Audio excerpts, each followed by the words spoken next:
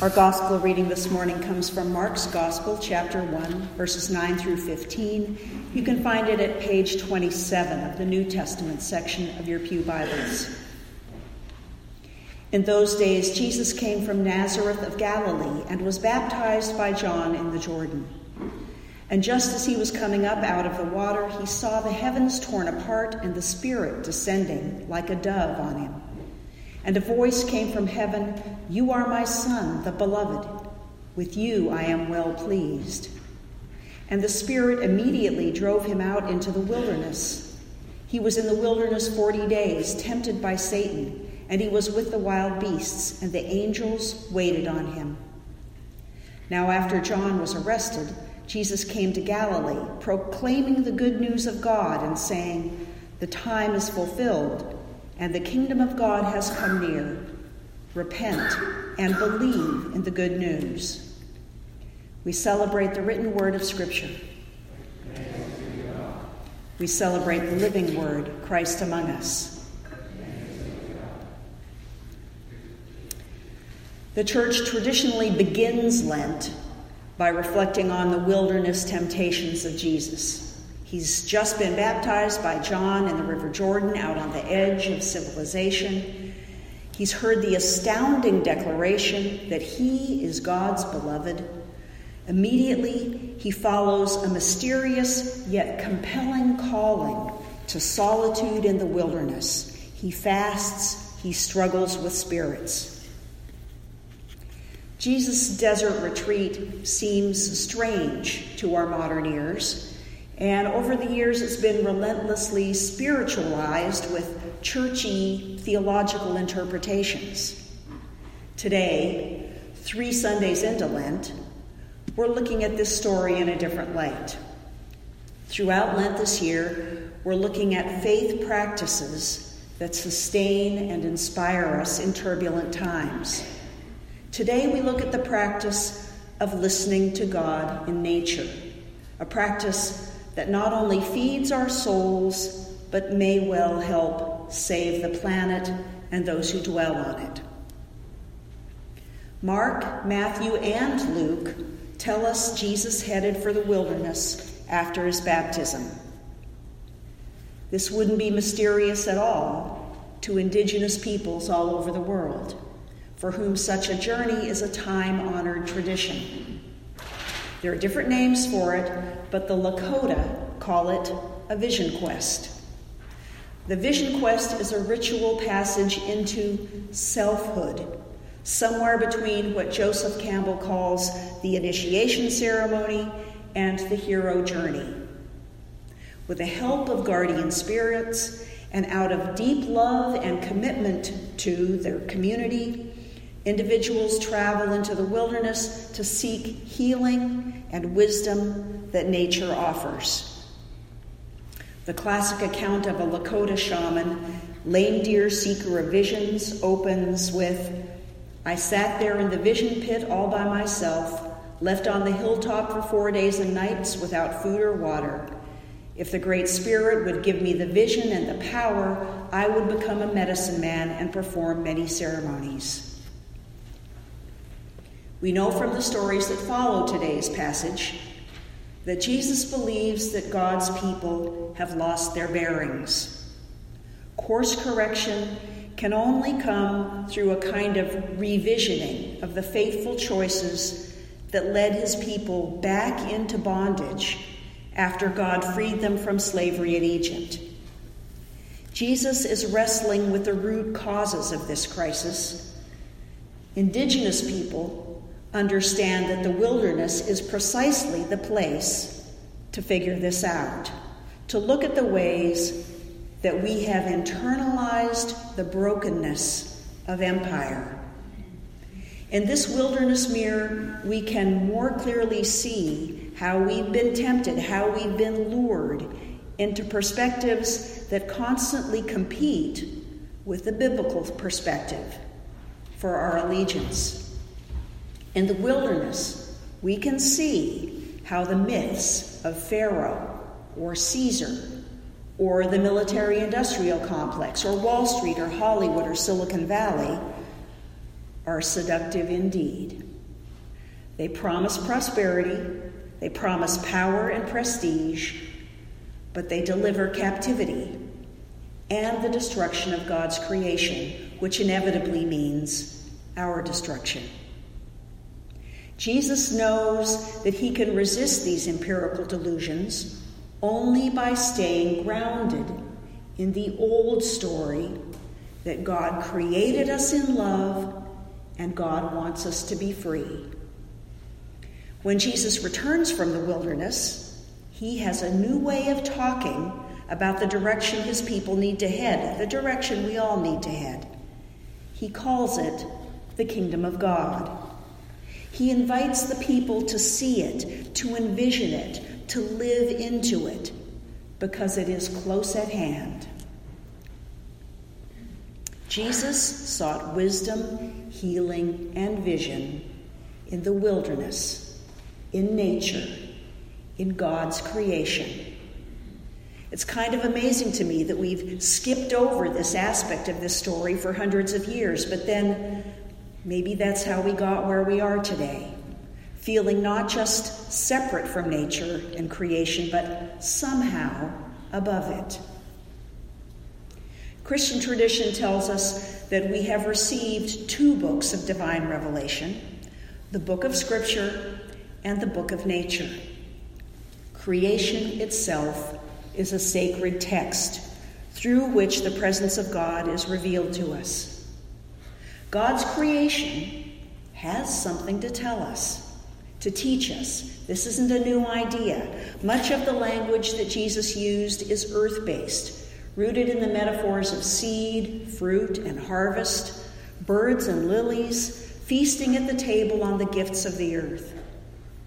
In the 4th century, John Chrysostom said, "God put creation in our midst that we might guess at the Creator from God's works." What can nature tell us? One obvious message is that God loves beauty. God loves diversity and variety.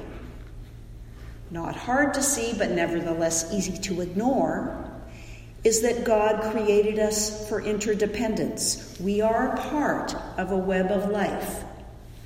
John Philip Newell writes, "At some level, every atom in the universe seeks to remain in relationship with every other atom. Science observes this without claiming to understand it." Brian Swimme, an evolutionary cosmologist, calls it the urge to merge. So, for example, the Earth has been revolving around the sun for 4.5 billion years. This could be described as a long-term stable relationship. And we have been born out of that love affair. We are not the exception. We are made of the stuff of the universe. Carl Sagan wrote, "The nitrogen in our DNA, the calcium in our teeth, the iron in our blood, the carbon in our apple pies were made of the interiors of collapsing stars.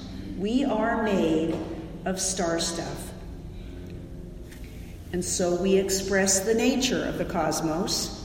What is deepest in us, our longing for relationship, reveals a yearning that is within all things. Yes, we may be a unique expression of that longing, but so is everything else. As John Muir wrote, "The sun shines not on us, but in us. The rivers flow not past, but through us. Thrilling, tingling, vibrating every fiber and cell of the substance of our bodies, making them glide and sing. The trees wave and the flowers bloom in our bodies as well as our souls, and every bird song and tremendous storm song of the rocks in the heart of the mountains is our song, our very own, and sings our love." Okay, so how do we practice? How do we practice listening to this, listening for this? Not all of us are called to make a vision quest, but there are simpler practices accessible to most people that open our hearts and minds to read the sacred text of creation, like just taking a walk. a slow walk, not a walk to burn calories, but a walk that is a prayer.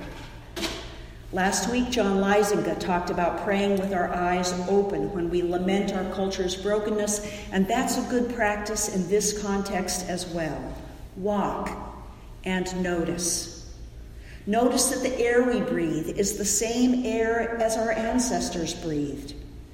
That stone that you see might be 2.8 billion years old, like the stone I picked up on the island of Iona. Notice that we share this earth. It isn't our earth, it's God's earth. And we have kinship with everything living through the air, water, and soil. We need them. Practice reverence for what you see. Barbara Brown Taylor writes, a Native American elder I know says that he begins teaching people reverence by steering them over to the nearest tree.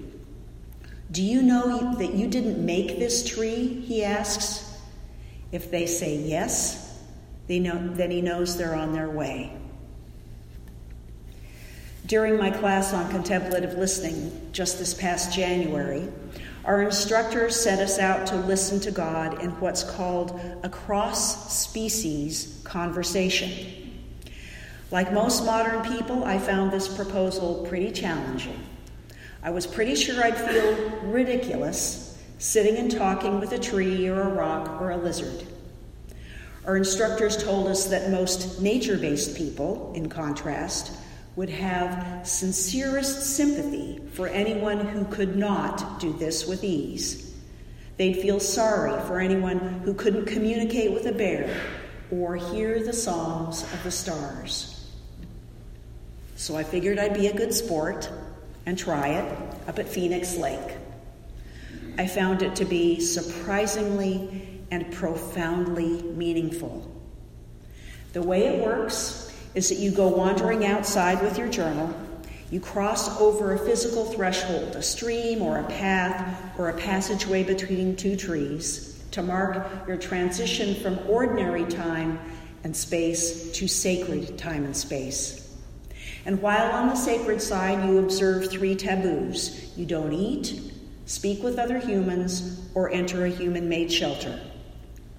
You wander until you feel called by something that draws your attention. You don't choose it. You wait until you are called by a bush or a blade of grass, a stone, an anthill, a rainbow, whatever. And then you sit and observe it closely. You introduce yourself. Out loud. Yes, out loud. You tell it why you've been wandering and waiting to be called, and no, not just because your crazy pastor suggested it. Tell it your deepest truth, and keep communicating until it interrupts. Then stop and listen. Listen with your ears, eyes, skin, intuition, feeling, imagination, and write what happens in your journal. So, for example, a man on a vision quest was fascinated with a spectacular old juniper, half dead, its gnarled and twisted limbs spiraling up defiantly, right out of solid sandstone, bare white rock with no visible soil. He kept asking the juniper, politely, how on earth it managed to live there. No answer. Finally, on the last day of his fast, exasperated, he looked at the juniper one last time, shook his fist, and roared, "How the hell do you survive here?" Then and only then did the juniper respond. It said simply and quietly yet firmly, "Deep roots." Deep roots. The conversation was over, and the man knew immediately that this was an answer for him as well, that his survival depended on his ability to grow deep roots through the bare rock of his surface life into the fertile soils of soul. Do trees and rocks speak English? Of course not. They don't speak human languages at all. Is any of this real? Is it all in our imagination? Is it God, or is it wishful thinking? Could it be all of the above?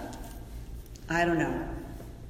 But I do know that it's a bridge across the separation that we've constructed between ourselves and nature.